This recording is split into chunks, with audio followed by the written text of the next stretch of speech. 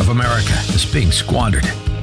How are we going to restore our nation back to a sensible, citizen-centric government? This is my country. I'm proud to call it home. This is my country. And I'll never stand alone. It's time for populism with a purpose. Welcome to Reimagine America with Joyce Cordy. Joyce is a businesswoman, not a politician, and she's here to offer pragmatic, possible, and post-partisan solutions for the 21st century. This is my country.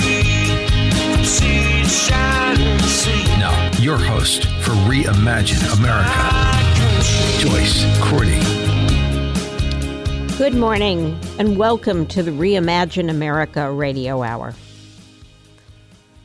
For those of you on either side of the climate change debate, today is the 15th of December, and we Central Californians have had measurable rainfall every single day so far this month. The one thing we can say with relative certainty is it looks like the 2019-2020 winter weather will not result in a drought this summer in California. That's because in some cases we have had 1,000 times in the Santa Cruz Mountains, this from late November to mid-December, we have had 1,000 times our normal rainfall. But there's no rain expected this afternoon for the second to last 49er home game of the season. You know, they do have a special deal with the rain goddesses because it may rain last night and tonight, but this afternoon it will be crystal clear. It will also be the last home game, quote unquote, of the Oakland Raiders. The Raiders, which I assume they will actually get rain. Knowing their luck, knowing Raider fan luck, it'll somehow rain right over Oakland, but not in Santa Clara. No, I think they'll actually have clear weather because I'm expecting the first game that they play in Las Vegas next year, there will be a monsoon. You know, a summer monsoon in the desert because they deserve that for the way they've treated their Oakland fans. Or one of those crazy sandstorms. You ever? Oh yeah, those sandstorms. Those are nuts. Mm-hmm, I think their new stadium is going to have a retractable roof, though. It doesn't matter. If you have a monsoon, you have flash floods. Have fun getting there. Anyway. In the news this week. There was news this week? Yeah, there was. Impossible. There was. And you know what they're going to do this week in the dark of night? Because they haven't had time during all of their breaks and vacations and junkets, etc. They haven't, in the all-important congressional ball that some people missed. They haven't had time to vote on a few unimportant little pieces of legislation like the National Defense Authorization Act. Now, don't get me started on that because we could go way off on a tangent, but maybe we will.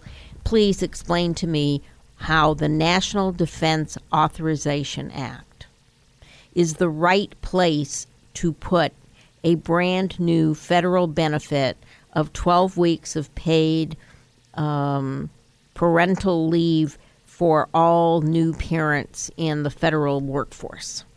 Now, I'm not taking a position, yay or nay, on 12 weeks of paid parental leave for all members of the civilian workforce, since it is a benefit in the military.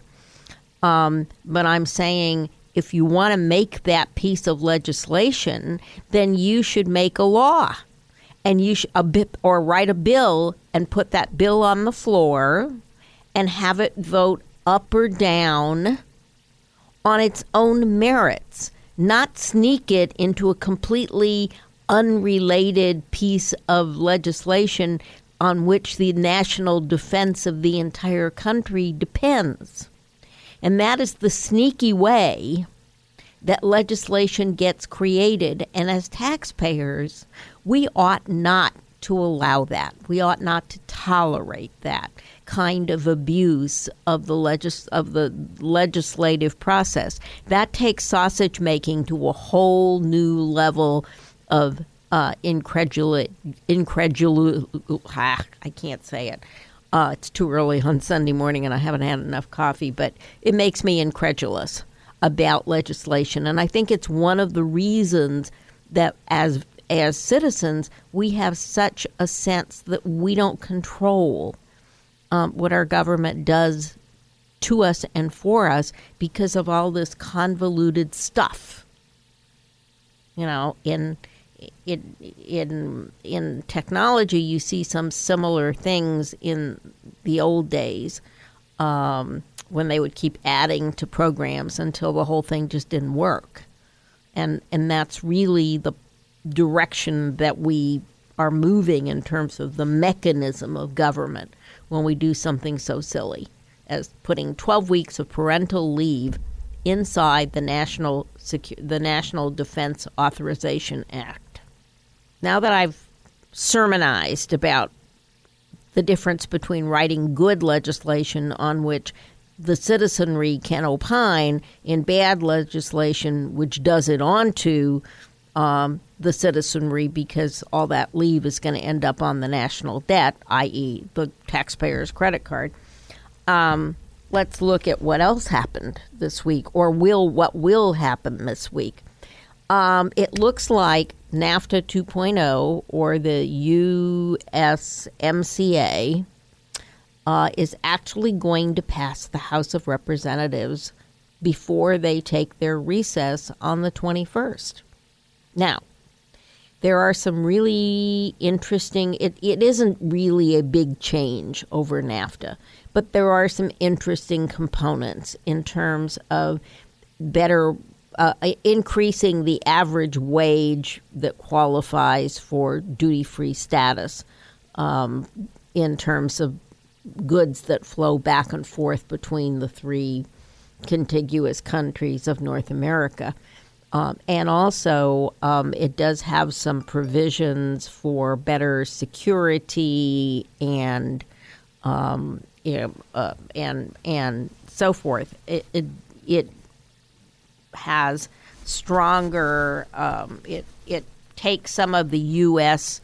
enforced technology, you know, the avoidance, the anti child pornography and so forth.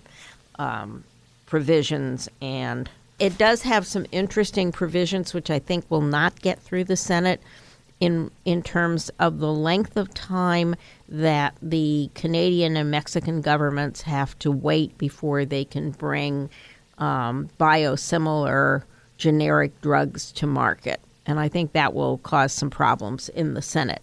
Now, the House is going to pass the treaty this week.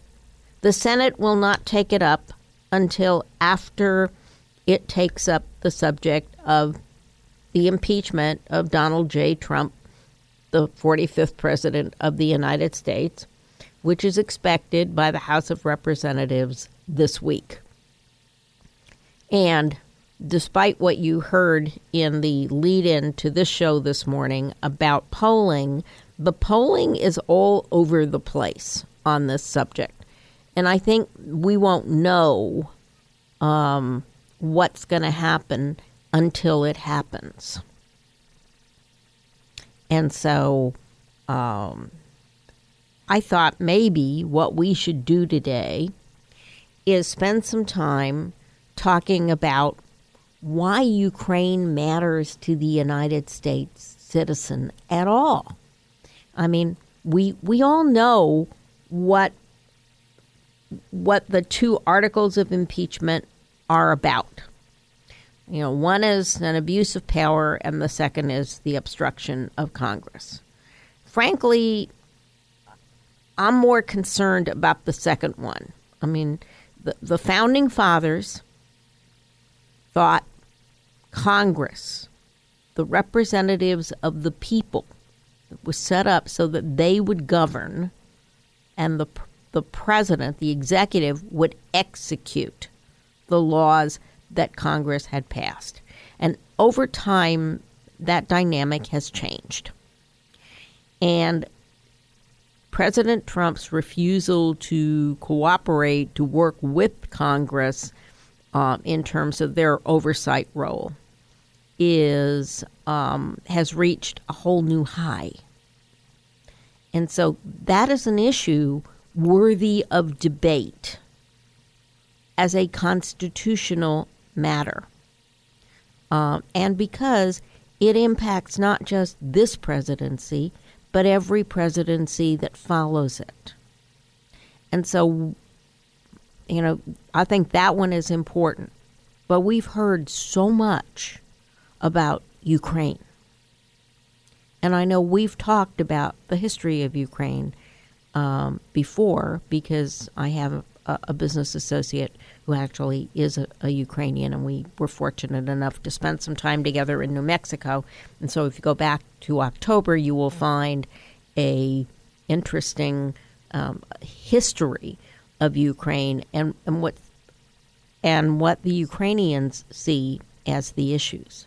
But this week, just this week, someone said to and I can't remember who it was, that with Ukraine, Russia becomes an important power. Without Ukraine, Russia's nothing but a big filling station. And that got me to thinking that maybe what we ought to talk about is, why does Ukraine matter to our national security? And we'll be back in just a moment to talk a little about that.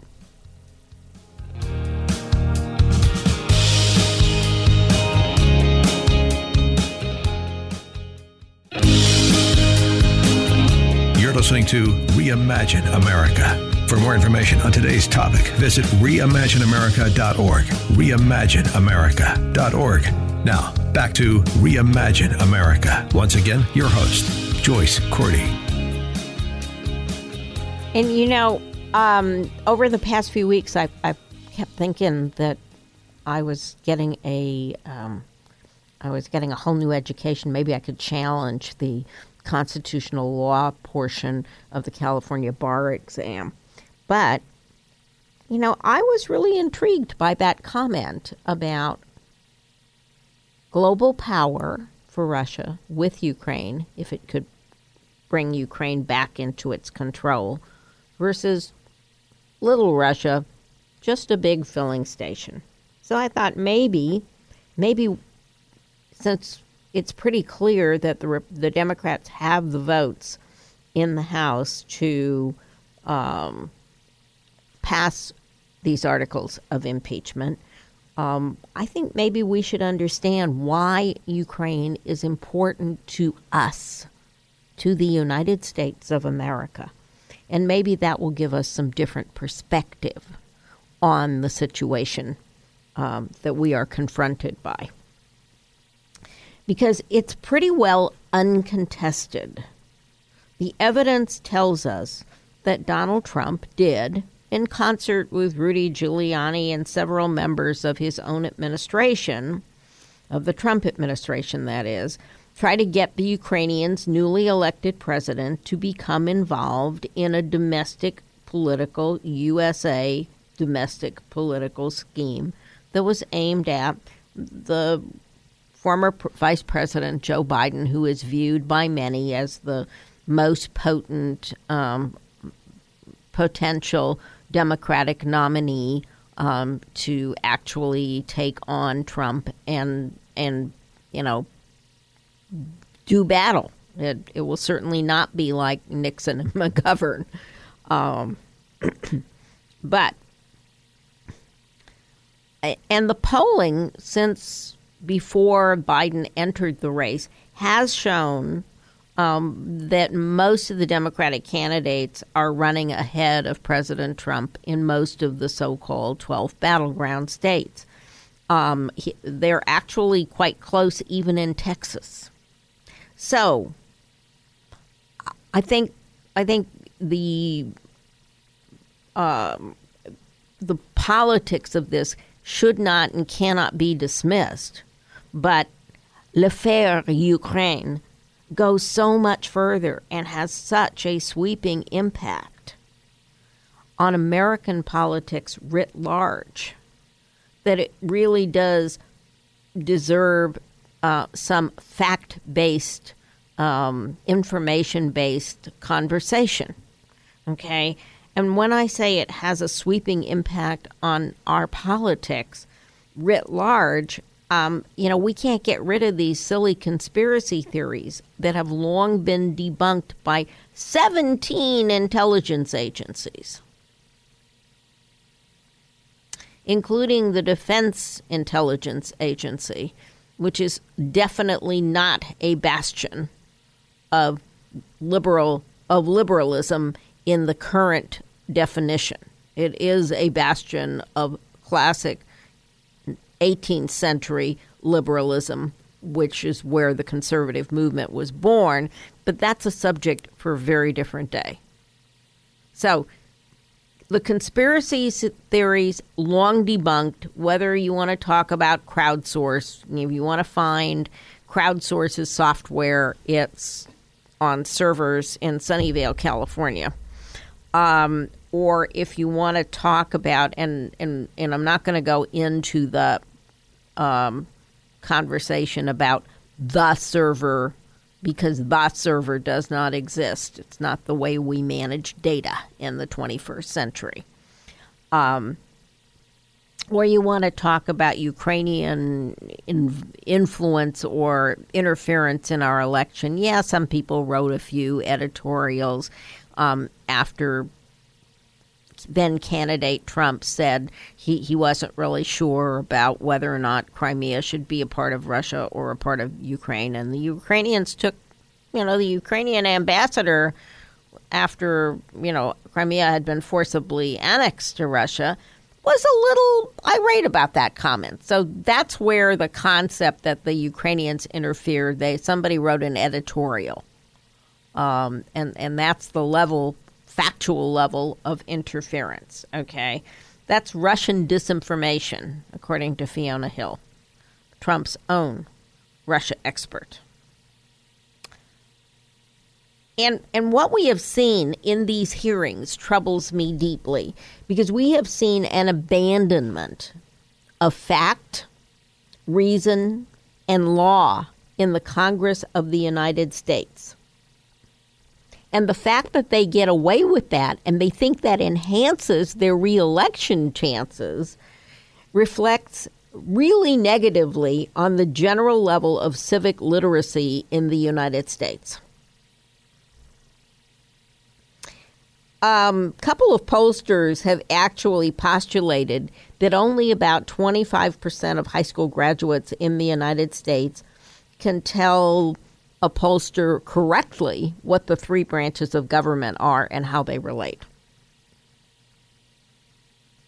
Less than half can actually define the term checks and balances, and fewer know how the founding fathers thought those checks and balances would play out in the body politic and in the conduct of the nation's business. And that is sad. It is unworthy. It is unsavory, and it is unfortunate. But knowing that problem exists may be the first step toward finding a solution. And I want you to set that aside, because that's a subject all in its own for another day. Because none of those things get to the heart of the matter. The question that is before the American people is, did Donald J. Trump betray his constitutional oath to protect and defend the United States of America So help me God. And he's less guilty because he asked a favor that in its execution would violate U.S. election law, which bars participation by a foreign national or a foreign government in any way in our elections. The issue, the focus of this debate should have been on what are the consequences of weakening this young Ukrainian president and his bargaining position as he bargains with Russia to end the Donbass war in eastern Ukraine. How does weakening Zelensky damage U.S. national security? Because it does. Because how many of you who listened to all of those hearings can now explain the strategic importance of Ukraine to NATO, the freedom of the Balkans, and the European Union? You know, just raise your cup of coffee if you want to give answering that question a try. But I'm going to assume most of your coffee cups are still on the table. A good assumption based on how many people actually downloaded my October podcast about Ukraine from the perspective of a business associate, as I said earlier, who is a Ukrainian national. She's a U.S. citizen.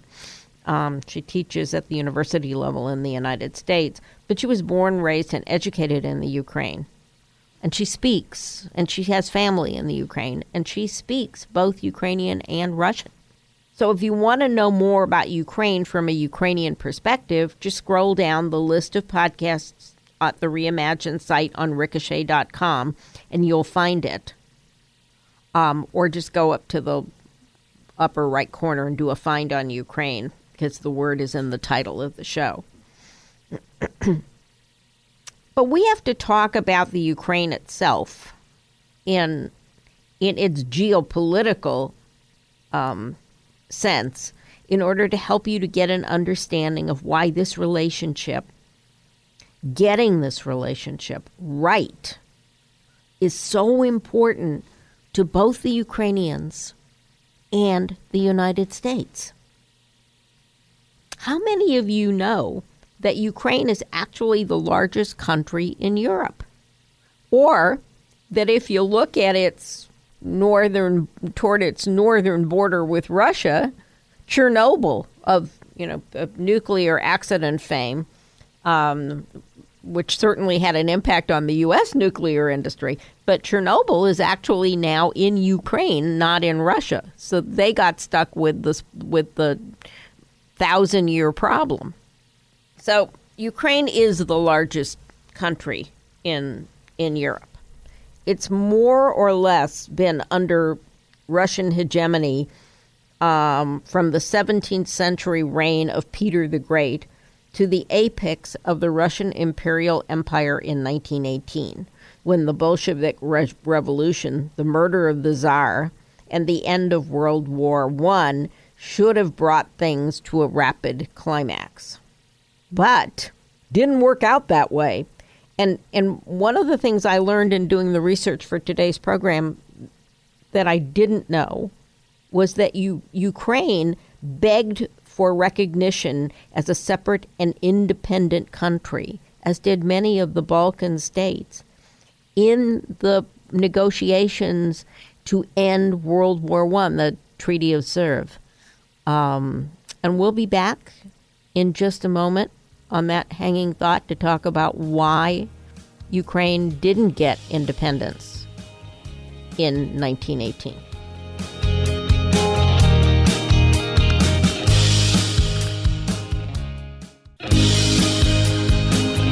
You're listening to Reimagine America. For more information on today's topic, visit reimagineamerica.org. reimagineamerica.org. Now, back to Reimagine America. Once again, your host, Joyce Cordy.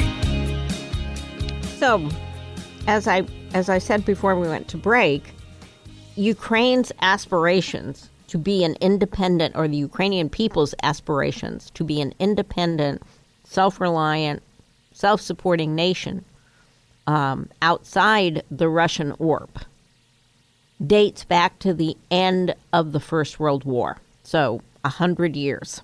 And there had been significant, I mean, they had been a protectorate, a part of whatever, of Greater Mother Russia since the time of Peter the Great, which is the mid-1600s.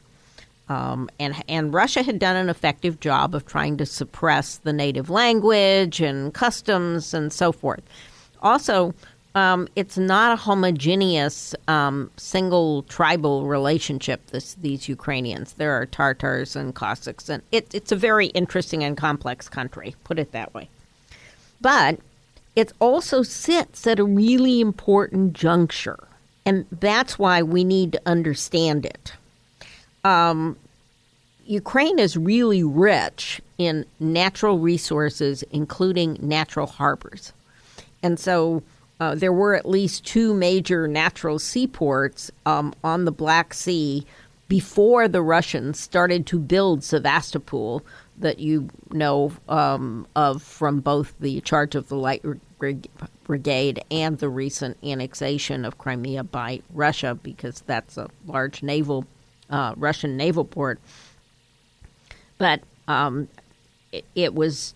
building of the Russians actually began to build Sevastopol following Crimea's annexation under Catherine the Great in the middle 1700s.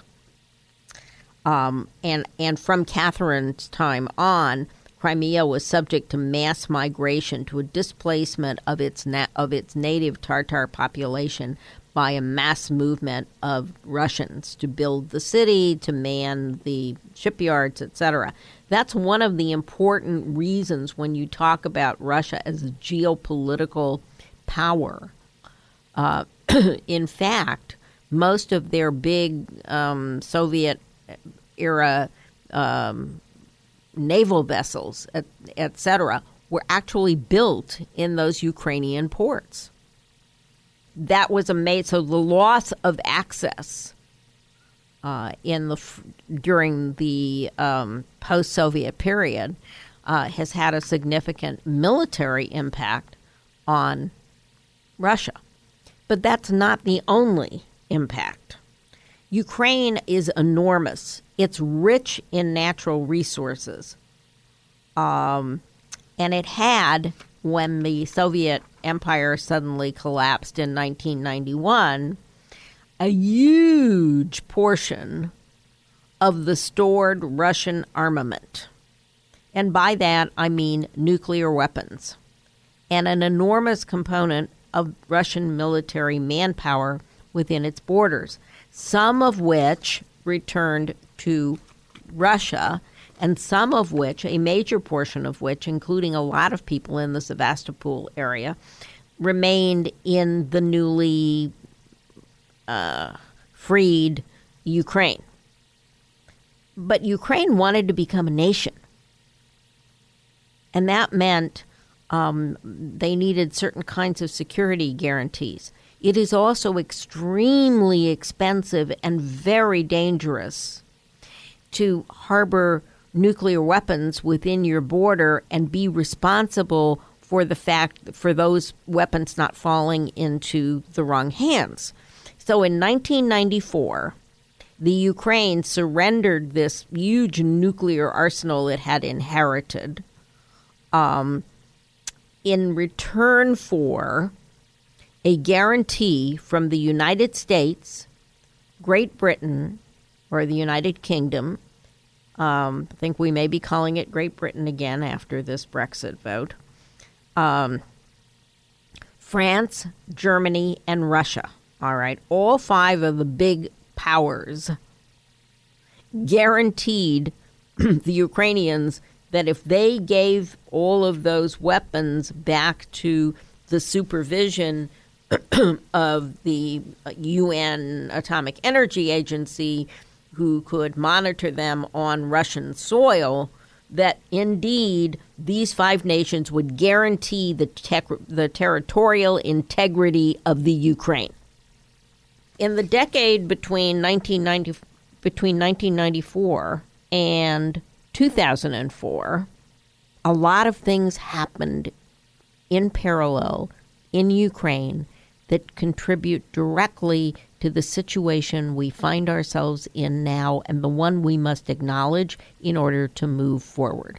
So let's take a quick commercial break, and when we come back, let's see if we can use the rest of our time to understand those parallels and how we move forward.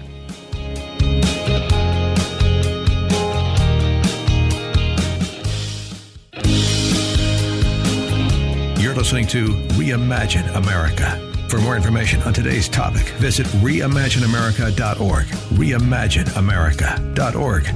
Now, back to Reimagine America. Once again, your host, Joyce Cordy.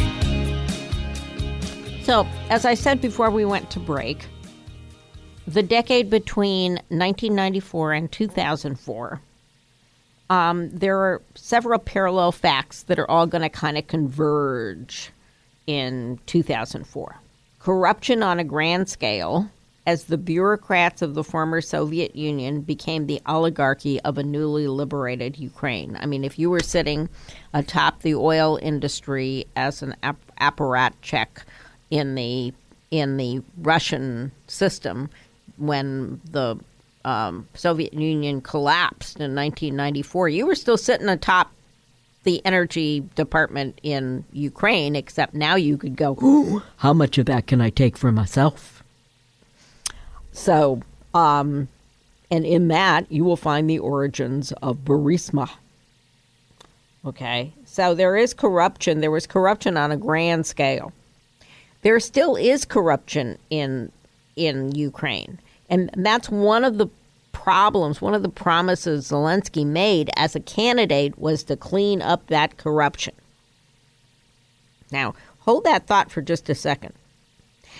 Because the second fact is that there are divisions between national Ukrainians and the Russian emigre population. And so Russia makes this argument that they need to have a sphere of influence, or what they call their near far, okay, in order to protect those Russians within the so-called borders of Ukraine. Now, we could debate that, but we don't have that much time. A third fact that emerges that has a lot to do with why Zelensky is now the president of Ukraine is that there is a younger generation that wants to enjoy more of the fruits that they see in the European Union. And they prefer that system that they see to their west to the old Soviet regime that they see the worst elements of manifested to their east. So these parallel streams coalesced in what's called the Maidan Revolution, or the Orange Revolution, in 2004, and a second uprising of the young professional classes in 2014 who want more freedom, closer ties to Western Europe, and an end to corruption. And it was during the chaos following the 2014 uprising that the pretext was created by Russia that they needed to insert troops into Crimea and Donbass, which is the eastern Ukraine, which is where the current fighting is going on and where our Javelin missiles are supposed to be deployed. But here's the deal. That was a pretext under which the Russians claimed that they were going to they were staged a referendum and then annexed Crimea, saying that they needed to protect this Russian population, which is BS. What followed is a history of sanctions and resistance to those sanctions. What makes Crimea so important to the Russians, okay, when we really get down to it, with Ukraine, Russia is a significant power, but without Ukraine, Russia is just a filling station. And there are 5 reasons for that statement. Ukraine is the largest supplier of agricultural products to its European neighbors. That one's going to surprise you, huh? Ukraine has a heavy industry segment and even more capability that can't be matched by the Russians. Ukraine has abundant natural gas. And today, it is the largest company, which is called Naftogaz, is headed by a non-corrupt CEO who is in fact a U.S. citizen and who last week actually appeared before the grand jury investigating Rudy Giuliani and his two buddies, Lev and Igor. And it was the attempt to displace this non-corrupt CEO by Giuliani's two criminally indicted buddies that started, or who want to build a less credible, a more corrupt, an enrichment scheme for themselves in a liquefied natural gas company that they want to use to replace or supplement Naftogaz in Ukraine. So stay tuned for more from the SD, from the Southern District of, or as they like to think of themselves, the Sovereign District of New York, in terms of the most effective federal prosecutors in the system, because they're probably going to take Lev into custody. He's probably going to spend Christmas in custody because he lied about $1 million that he got directly from Russia when he was filling out his asset statement for bail. But we digress, because Ukraine hosts the pipelines through which Russian oil and natural gas flow from Mother Russia to Western Europe. Okay, say that again. Ukraine hosts the pipelines through which Russian oil and natural gas flow from Mother Russia to Western Europe. All of a sudden, you're beginning to say, oh, now I'm getting why that's important. And Ukraine sits geographically between Russia and Central and Western Europe. So here's why it is so important to us, okay? While it is not a member of NATO, Ukraine and its proxy war with Russia actually protect us from further Russian adventurism in the Balkans. And the Balkans, like Finland and Latvia, etc., are NATO members. It also protects NATO from further incursions into the republics of Georgia and Belarus. We want to keep our powder dry in Europe, and we want a free and independent set of states within the European Union on the continent of Europe. And the Ukraine is the critical buffer between Russia and the NATO-aligned Western European countries. So it is in our direct national security to strengthen this young president. Last but not least, Ukraine's seaports, including Sevastopol, provide Russia with free passage through the Bosporus Straits and the Turkey Straits into the Mediterranean Sea. It was for that exact access, that free passage, that Imperial Russia actually entered World War I. They would have sat back and watched, but they wanted to make sure that they could lay claim to free access from the Black Sea into the Mediterranean. And that is still true today, and that is what makes the Syrian port of Tartus, which is now leased to the Russian Navy, a serious threat to U.S. and NATO freedom of navigation in the Mediterranean Sea. So are you beginning to see why messing around with the independence and the security and the strength of the Ukraine? I'm sorry, they don't like you to say the Ukraine. They want to be known as Ukraine. No, the, okay? Because that's a Russian affectation. You've seen on the news pictures of Russian planes and ships that have made what our Navy calls unprofessional and hostile, and those two words are in quotes, moves toward U.S. and NATO allied ships and personnel over the 5 years since the annexation of Crimea by Russia. Now that you can see the geopolitical importance to Western Europe, to the allied, independent, democratic states of Europe, and the United States of America, NATO's strongest member, along with our Canadian partners, this new inexperienced president of Ukraine needs all the help he and NATO can get to discourage future adventurism by a corrupt and dictatorial Russian despot. And I want to hang on to that thought for just a moment, and we'll be back with a couple of closing thoughts.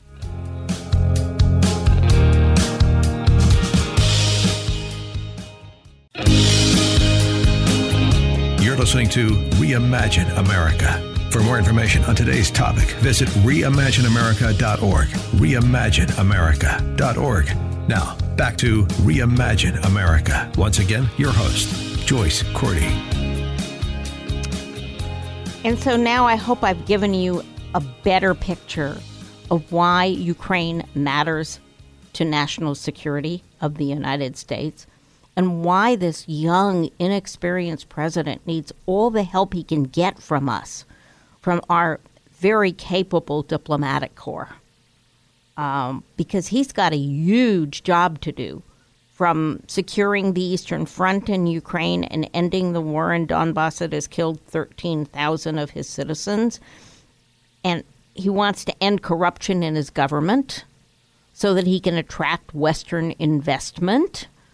And he wants to get a good trade deal with the European Union, because trade brings Ukraine closer to the West.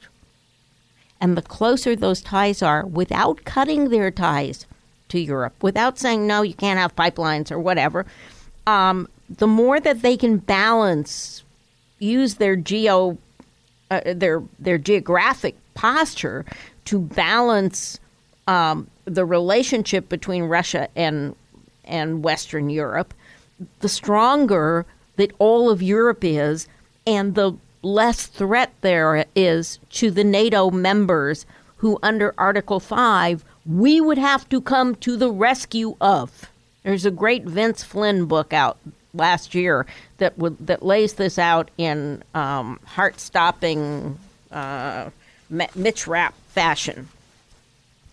And I will, if I can remember, I'll look up the title. But in any case, there is also a need to get a better deal from Russia over those pipelines, because those pipelines, one, they've been used to leverage geopolitics by Russia. They just cut off the pipelines. And secondly, because the tariff on that gas and oil is a major source of income to Ukraine. So I ask, with all of this stuff on his plate, plus trying to make progress on ending the occupation by Russia of Crimea, does Zelensky really need the distraction of a corrupt American attempt to involve him in our domestic politics? I don't think so. And just in case you think Foreign Minister Lavrov just happened to be in Washington last Thursday and got an Oval Office meeting, Congress was voting sanctions against the Russians it was bipartisan, it was a voice vote, because the Russians are trying to build a underwater pipeline so that they can go around Ukraine, around the EU, and control the flow of oil and natural gas into Western Europe. And they cannot build the pipeline without American technology. And so Congress, this past Thursday, while Lavrov was in town, passed sanctions to prevent that American technology from being used by the Russians to build an undersea liquefied gas pipeline. Because if anybody's going to build that, we want to build it, because it's in our strategic interest to do so. And it's all of these strategic, long-term, geopolitical, keep the peace, keep Europe strong factors and considerations that make President Trump's actions vis-a-vis President Zelensky and Ukraine so egregious and such a risk to our national security. And it's the risk to our national security that makes the hubris potentially impeachable. And on that note, we'll talk again before Christmas.